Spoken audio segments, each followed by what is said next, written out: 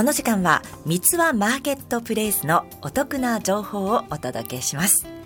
食いしん坊陽子の部屋は、陽子さんがお休みの間はお休みとさせていただきます。それでは明日12月1日からのセール情報です。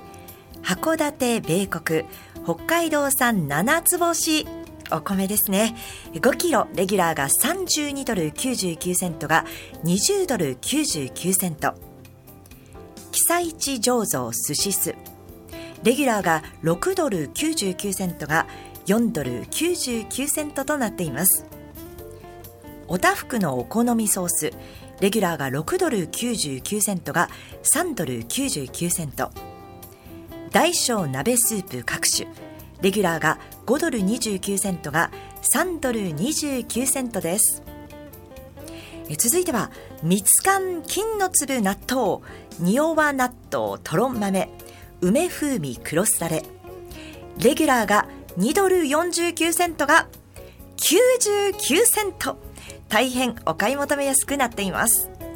なおこちらは各商品お一人様12パックまでとなっています。まだまだ続きます。アベゼンのほかほかおでんレギュラーが11ドル99セントが7ドル99セント。小池屋カラムーチョ各種レギュラーが2ドル19セントが1ドル29セント。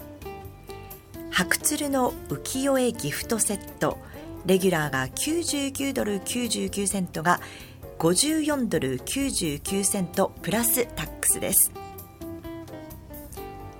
さあ続いて12月1日明日から12月14日まで小池屋フェアおたふくフェアが開催されます。各メーカーの人気商品がお買い求めやすい価格で勢ぞろいします。最後に12月6日水曜日営業時間変更のご案内です。12月6日水曜はカリフォルニアの店舗は夕方6時閉店になります。どうぞご注意ください。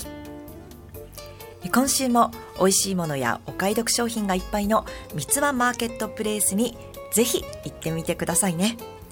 以上、三つ輪マーケットプレイスのお得情報をお伝えしました。